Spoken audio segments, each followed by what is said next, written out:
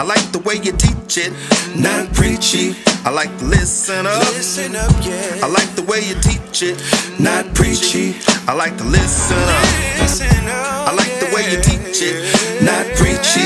I like to listen up. I like the way you teach it, not preachy. You better listen up. Hey, listen up, my people. Hey, we're not gonna preach, oh no, but we're gonna keep it real. Hey, you know the deal, yeah.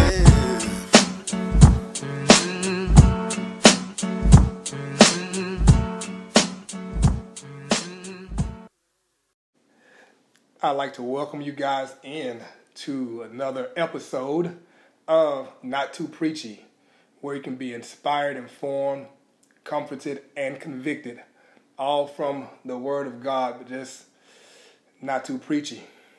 I'm your host, the host of this show, Jason Brown, but if you know me intimately, you probably call me JB, as everybody is in my house, with the exception of Dee Dee. Let's go ahead and talk about let me give some shout outs real quickly. Let's start with birthdays. A very special shout out goes to my cousin Gisela Joseph.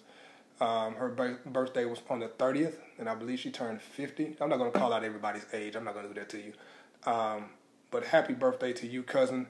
I will be so glad when I get to see you again. So glad when I get to see you again. To my partner in Christ in ministry, Grace Dada. She had a birthday on the 30th. Happy birthday, Grace. To my brother, not my blood brother, but to my yard brother, George Merchant. He had a birthday on the 31st. Happy birthday, Dre Day. Up to it, my man. To a good brother of mine, Pastor Kelton Wright. He's celebrating a birthday today. K-Dub, happy birthday to you. And to one of the funniest people I know, a great educator and full of personality, Angela Jones. Today is your birthday. Happy birthday to you. And if I missed your birthday, charge it to my head, not my heart. I don't call them all out. But happy birthday to those who celebrating the past few days or will celebrate in the days to come. So happy birthday to you. Let me give a couple of other shout-outs that are not birthday shout-outs, but I'm giving a shout-out to one of the oldest businesses in Missouri City. Not just black business, but to one of the oldest businesses and long-standing businesses in Missouri City. I'm talking about Roy's Barber Shop, right there on 2234 between Independence and Grand Park. Look, I was so glad to see my barber Rod today, and we went with something a little new. I like it. I washed it, all of that stuff, but I'm constantly playing in my head when I have thoughts going on. So, but Rod, I appreciate you, man. You fixed me up, and I appreciate the shop honoring the health safety of those who come in. You sprayed it down. You got your mask on. Those things. It's not very many people in the shop. You have to wait outside. They'll call you and all those things. So Roy's Barbershop, Mr. Roy, Rod, Mike, Jay, appreciate you all. And I'm glad you guys are back in the saddle, man, because I was needing you. I was looking kind of rough. Appreciate you, Rod. Big shout out to all the protesters around the globe who are doing it the way it's supposed to be done. Your voices are being heard. Houston, you look good today. Though I'm a little concerned still about the coronavirus, but 60,000 people descended on Discovery Green Park and landed at the steps of the Capitol, and your voices were heard across the world. So to all of you who are out there, who are still making sure that the voices are being heard, you are prayed for, you are supported, we love you, and we thank you. And don't think that those of us who may not be out there in the streets, in the pavement, are not with the movement, but everybody has a role to play. So we appreciate you, and we thank you. And please be safe, not only as it relates to the virus, but also as it relates to those who are not out there trying to have their voices heard but have ill intent to hijack the movement. And we know them. We see them. And for those of you who are pushing back against them, thank you, and we pray for your safety as well. I was looking at some of it today on Facebook and on the news, and I know police officers. One of them rang special to me. My cousin, Imante, is a young Houston police officer, and I just sent him a message today to be safe because, I love him, and I know we have friends and family that are police officers that take pride in the job and really do it right. So I celebrate him today because as much as there are protesters making sure their voices are heard, there are agitators trying to hijack the movement, and those are the people that put everybody in danger. And so, man, this is Monte. Just know I love you, and I thank you for continuing to stand strong and all the good cops out there. So shout out to you guys. I'm vexed. Can we lighten it up a little bit? I'm vexed. So many things to be vexed about right now. But this segment is brought to you by the 4142 Writing and Leadership Camp. What is your team going to do this summer? I know what they're going to do. They're going to register for the camp. You see the website. It's www.4142.com/workshops. 15 hours of writing instruction that goes through the writing process in 10 sessions. 10 hours of leadership training taught by yours truly. And the goal, once they finish the program, is to have a publishable work for your teens. Yes, we are trying to publish authors as teenagers right now. But we can't get their writing in, we can't get them trained, we can't get them instructed through the writing process until you commit and register. So what do I need you to do? Go and register to the website again, www.4142.com/workshops, and register your teen and save the seat. Again, www.4142.com/workshops to get some more detailed information and to save the seat. We plan on launching in June, but we need you to register. Why am I vexed today? I get a phone call, and this has happened twice in the last 2 weeks. I get a phone call from one of those hijacked numbers. It looks like a number you may be familiar with. It may be a number that you didn't save. I get a call, and I answer the phone. Hello. As nice as I possibly can. Hello. And on the person on the other line said, I'd like to speak with Jason Brown. Who's calling? It's your birthday, da-da-da-da-da-da-da. This is a financial services or a financial matter, something like that. Something real general like that. It's your birthday, da-da-da-da-da. So I replied, what's the nature of your call? Well, it's a private matter, but I need to verify the last four of your social. Is it da-da-da-da-da? Well, I'm not going to talk to you about a private matter because I don't know who you are and why you're calling me. Well, I need to verify if it's you. Are you Jason Brown and is your birthday da-da-da-da-da? That's happened to me. Has that ever happened to you? And I feel like, I think I may be right, and if I'm wrong, they're still not going to get it. Like you're fishing for information to try and get a brother. It's not going to happen on this day. And so there were times when I would, especially telemarketers, where I told you I wasn't interested in your product, where I would just go back and forth with them and try and keep them on the phone for as long as possible. Because as long as you're on the phone with me, you're not calling somebody else. And then I'd start talking about random stuff or even pretending like I knew how to speak Spanish just to irritate them. I decided to stop doing that because that took too much time out of the day, as much fun as that is. Try it one day. Just keep them on the phone. You'll enjoy it. But I told this last person, how about this? Delete my number from your registry. Don't call me anymore until you can tell me who you are, how you got any information, starting with my phone number, and what the nature of your call is before I give you anything. These guys had audacity to keep going. No, I just hung up in their face. But that bothers me. That bothers me. That vexes me that you can call me and start fishing for information. That gets on my nerves. I'm vexed by that. Here's another thing I'm vexed by. And this is going to be a short vex. People selling George Floyd t-shirts without permission for his image. I would hope that if you're doing that you've asked permission from the family or you're turning those funds back to his family in some way, shape, or form. That vexes me, but I'm not going to go long on that. But there are things that vex me, and today I'm vexed. Tell those people, if you know them, don't call me anymore.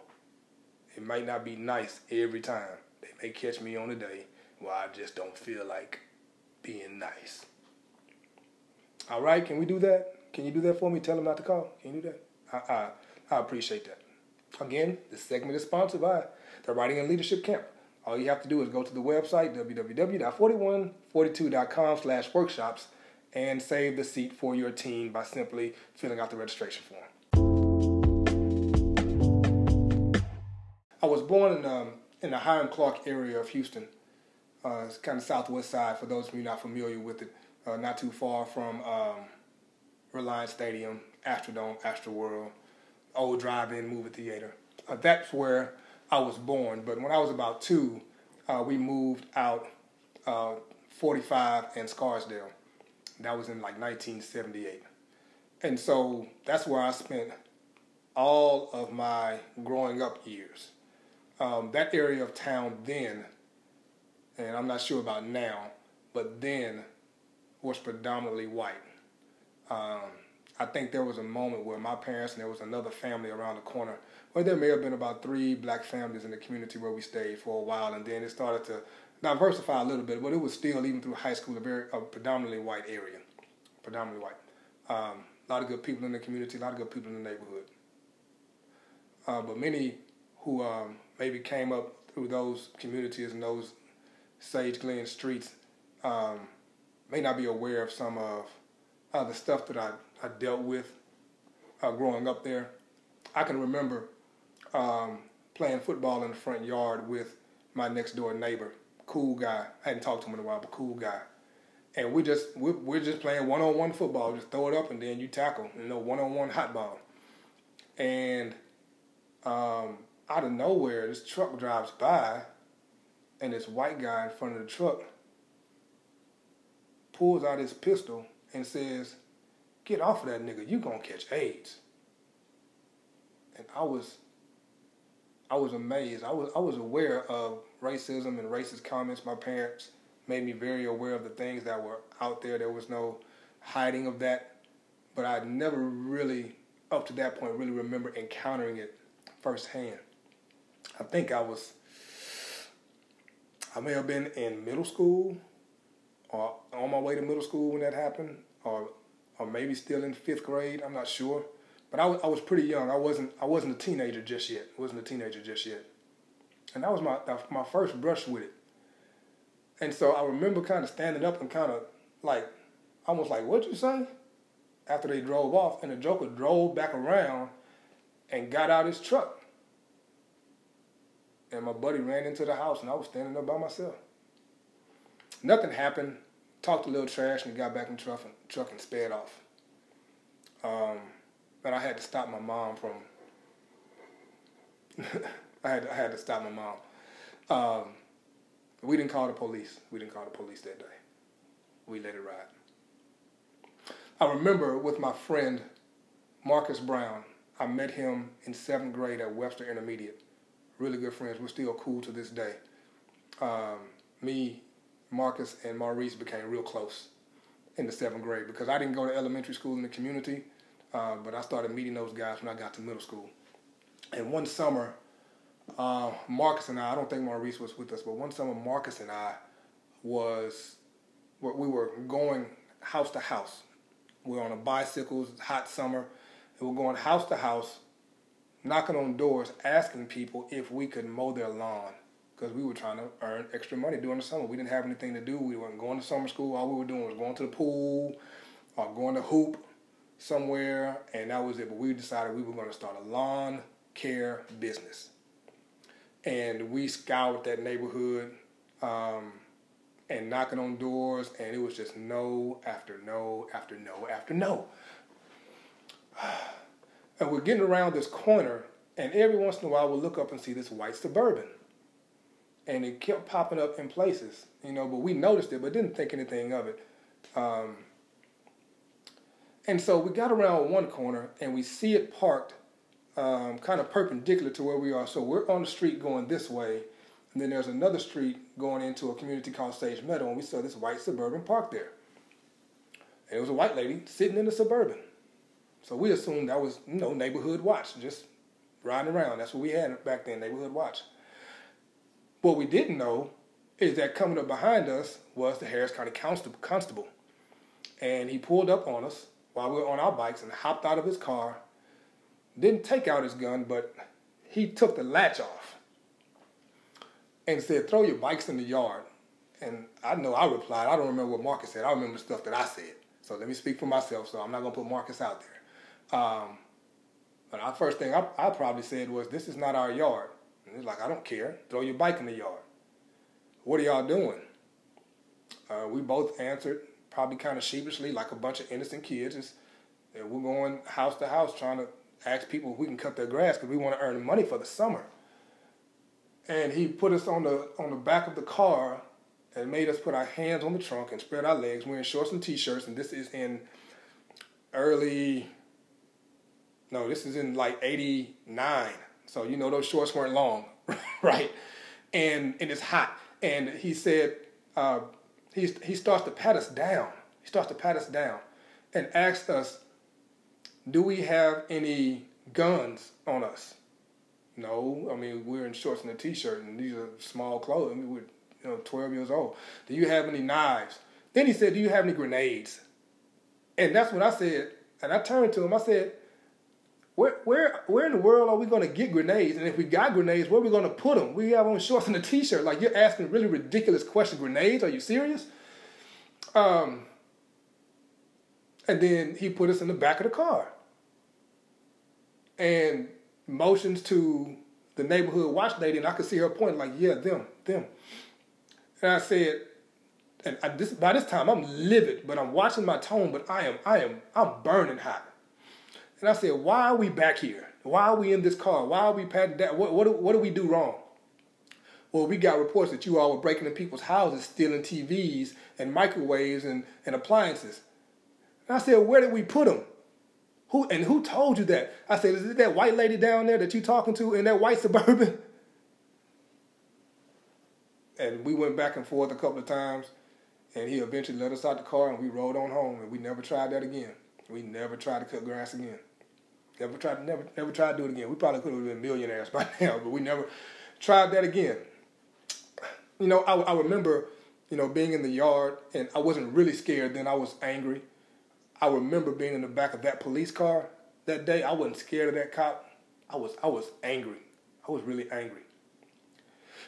There was a time when I'm out of college now, and I'm home, and I'm working on my master's degree, and I go to wash my car, and I'm driving through the community, going to the car wash, and I didn't put my seatbelt on. So I'm at a stop sign. I see the Harris County Constable again. They always patrol the neighborhood.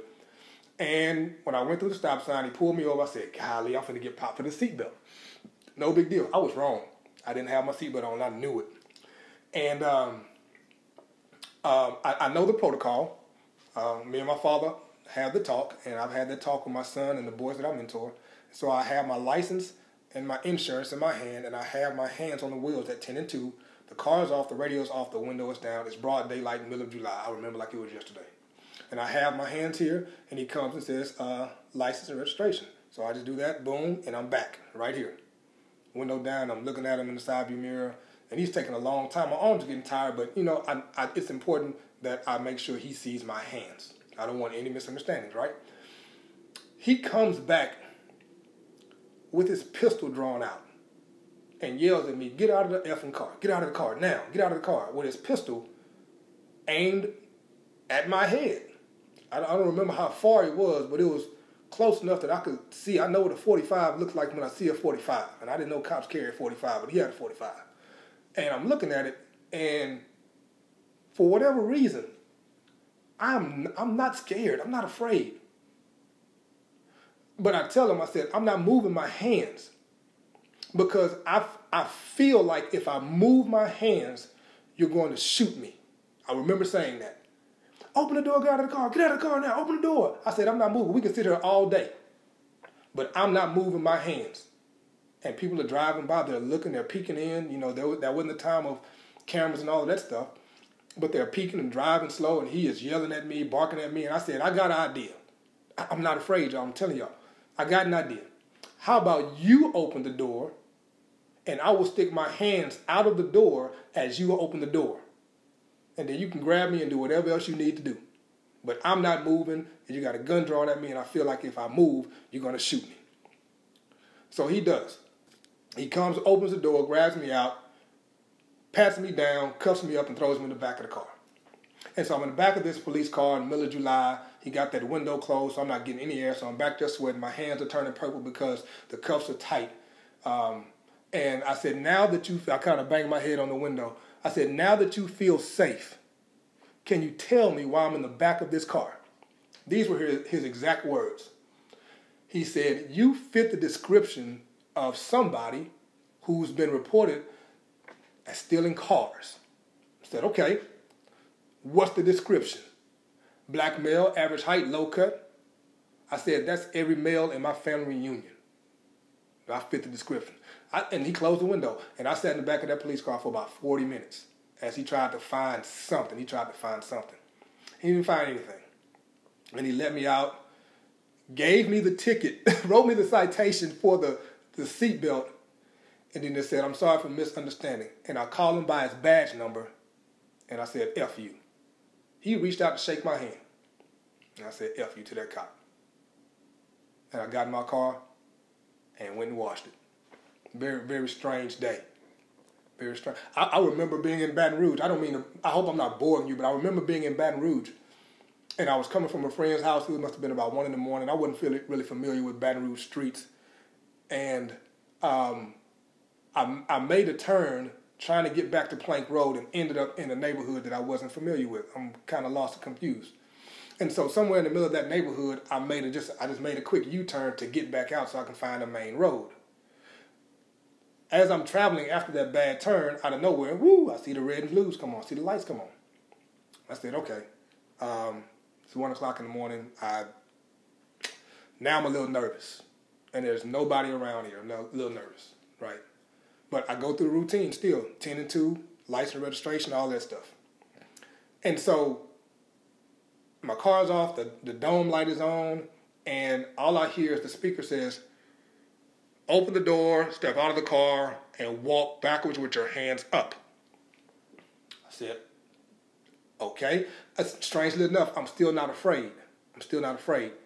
But this is concerning because I don't feel like I broke a law. So, what's going on? I should be okay. And so I do just what they said. I stick my hands out, I open the door, I walk out with my hands up, walking backwards. And then I get grabbed and slammed on to my trunk and patted down. And when I turn my head, because my head is on my trunk facing the hood, but when I turn and look toward the back of my car, there are 4 police cars with cops at their doors, shotguns and pistols.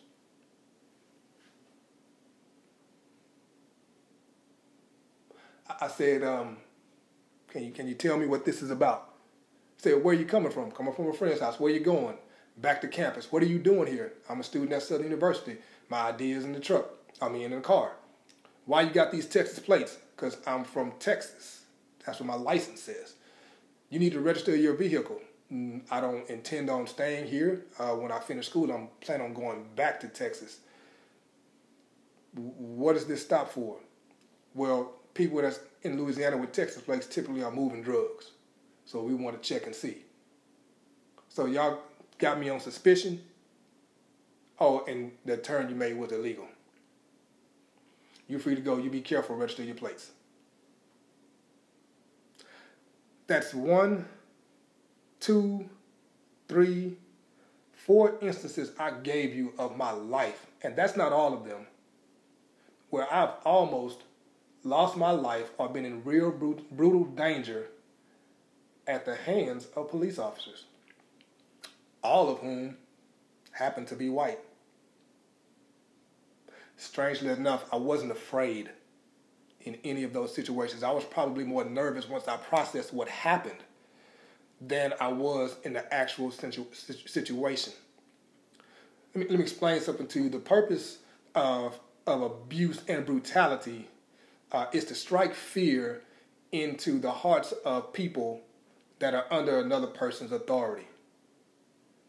That authority person may believe them to be inferior, but to make sure that the other person knows that they do things to strike fear into the supposed inferior. That's what some people in authority do, and that's what I felt like was happening to me. But though those are my stories, those are not new stories. That's exactly what happened in slavery, with the beatings and the whippings and the castration and the raping. It was done in open plain sight for the intent of bruising a group of people psychologically to make them feel, one, less than human, two, inferior, but to strike fear in them so that they would never rise up, move, protest, fight for what's right, those kind of things. It happened in lynching, the strange fruit that's talked about in the songs, in Billie Holiday's song and other people that have rewritten it. It's hanging there intentionally during the day so you can see black bodies beaten and bloodied. Sometimes tarred or put honey on and bees and birds flying around them so that when people walk by, then you will be afraid. Because this is what happens to black people if you do A, B, and C. It's to strike fear. They did it to Emmett Till for allegedly whistling at a white woman. They beat him and threw him in the river to strike fear, to make sure that you black boys, you black men, you make sure that you never do this. Because if this is what you do, this is what will happen to you. During the protests of the 50s and the 60s, you got hoses and police dogs sicked on people to keep people silent and keep them from exercising their citizen right in the First Amendment to protest against what's wrong and what's unjust. But if you come out here and protest, this is what's going to happen to you. You're going to get brutalized. So anybody else that's thinking like that, let me let you know what's going to happen to you. They did it to our leaders, to Martin, to Medgar, to Malcolm, and so many others, whether it was real assassination or it was a character assassination.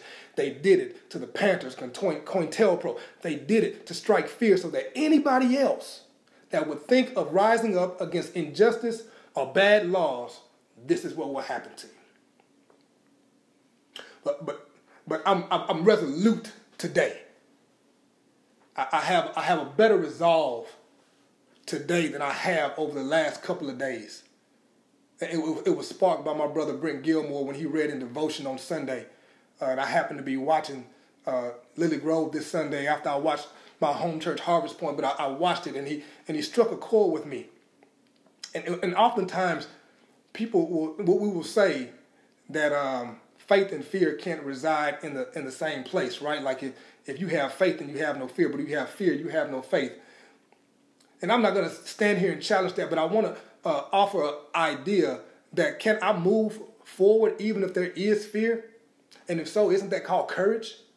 That I move forward anyway? I know God has not given me the spirit of fear. I know that. But there are times when I'm afraid. But I'm going to say this to you today, on June 2nd, 2020, that I am more resolute, and I know I'm not the only one, but I am more resolute today than I have been on any other day. But I got Bible for it.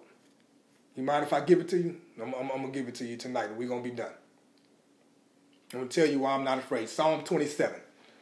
I'm going to read a few verses, if you don't mind. The Lord is my light and my salvation. Whom shall I fear? The Lord is the strength of my life. Of whom shall I be afraid? When the wicked came against me to eat up my flesh, my enemies and foes. They stumble and fail. Though an army may encamp against me, my heart shall not fear. Though war may rise against me, in this will I be confident. One thing I have desired of the Lord, that will I seek, that I might dwell in the house of the Lord all the days of my life, to behold the beauty of the Lord and to inquire in his temple. For in the time of trouble,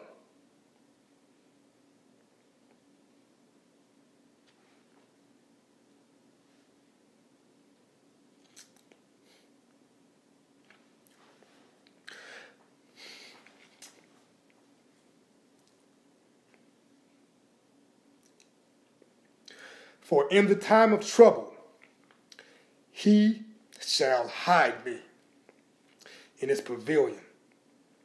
In the secret place of his tabernacle, he shall hide me. He shall set me high upon a rock. I'm not afraid. I got the Lord with me. I'm not afraid because of who he is. He is my light.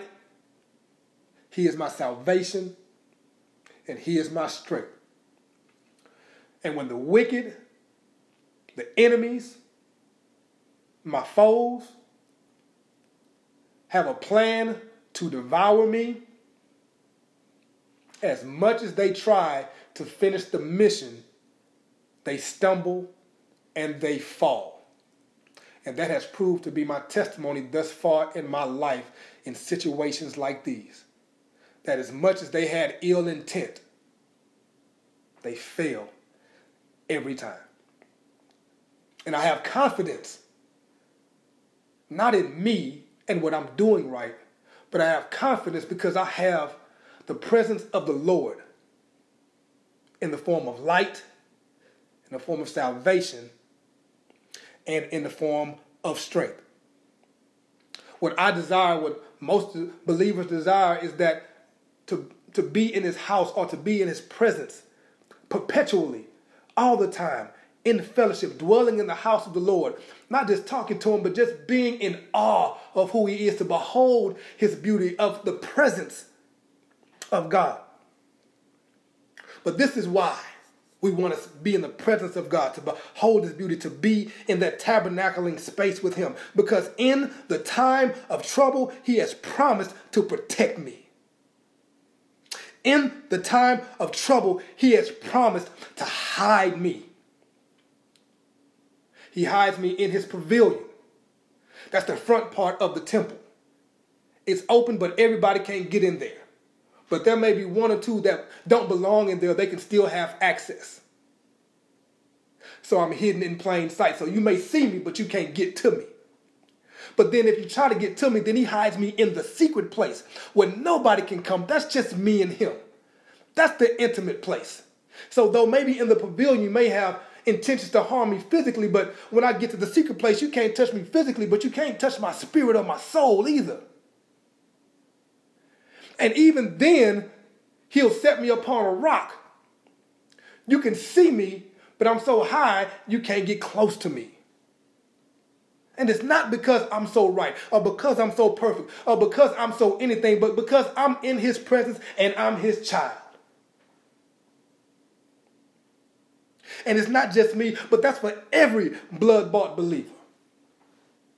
That no matter what the trouble is, you can't see me. When I think about those stories, I honestly think that those are places where I could have been the hashtag. I could have been the shirt. I could have been brutalized. I could have been in the hospital. I could have been put in the wheelchair. I could have been wrongly accused. All of those things could have happened to me, but for whatever reason, they did not. And it's not because of anything that's so good about me. It just didn't happen.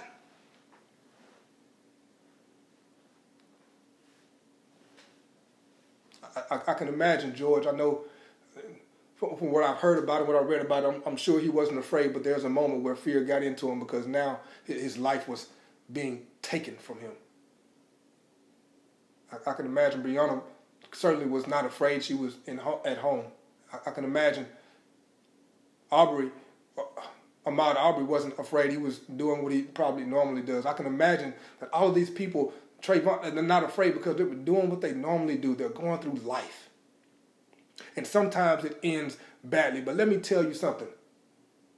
He who can touch the body has no control over the soul.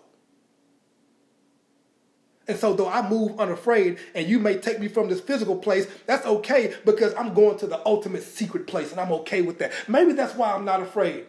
Because though you may harm my body, you can't touch my soul. You can't touch my mind. You can't touch my spirit. You can't have it.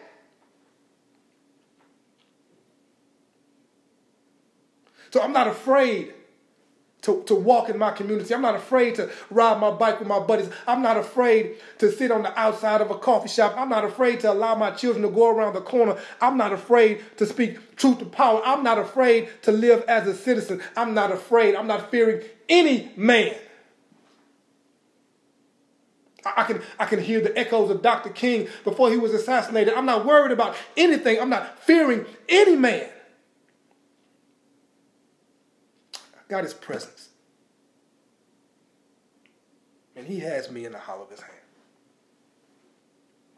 I'm not afraid. I'm made in this image. I'm a child of the King. And that's a fact. Whether somebody doesn't like that or not, you don't have to believe I'm made in this image. His word says I'm in this image. I'm not afraid. Got 2 words. No fear.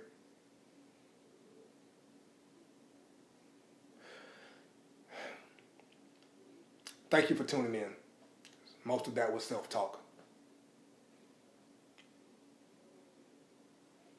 You know how to find me. There's no promos tonight. You already know about the writing camp. But you know how to find me if you need me. Tune in next week. We'll pick up on the I am statements of Jesus. Until then, the Lord bless you. The Lord keep you. The Lord make his face to shine upon you and give you peace. Peace.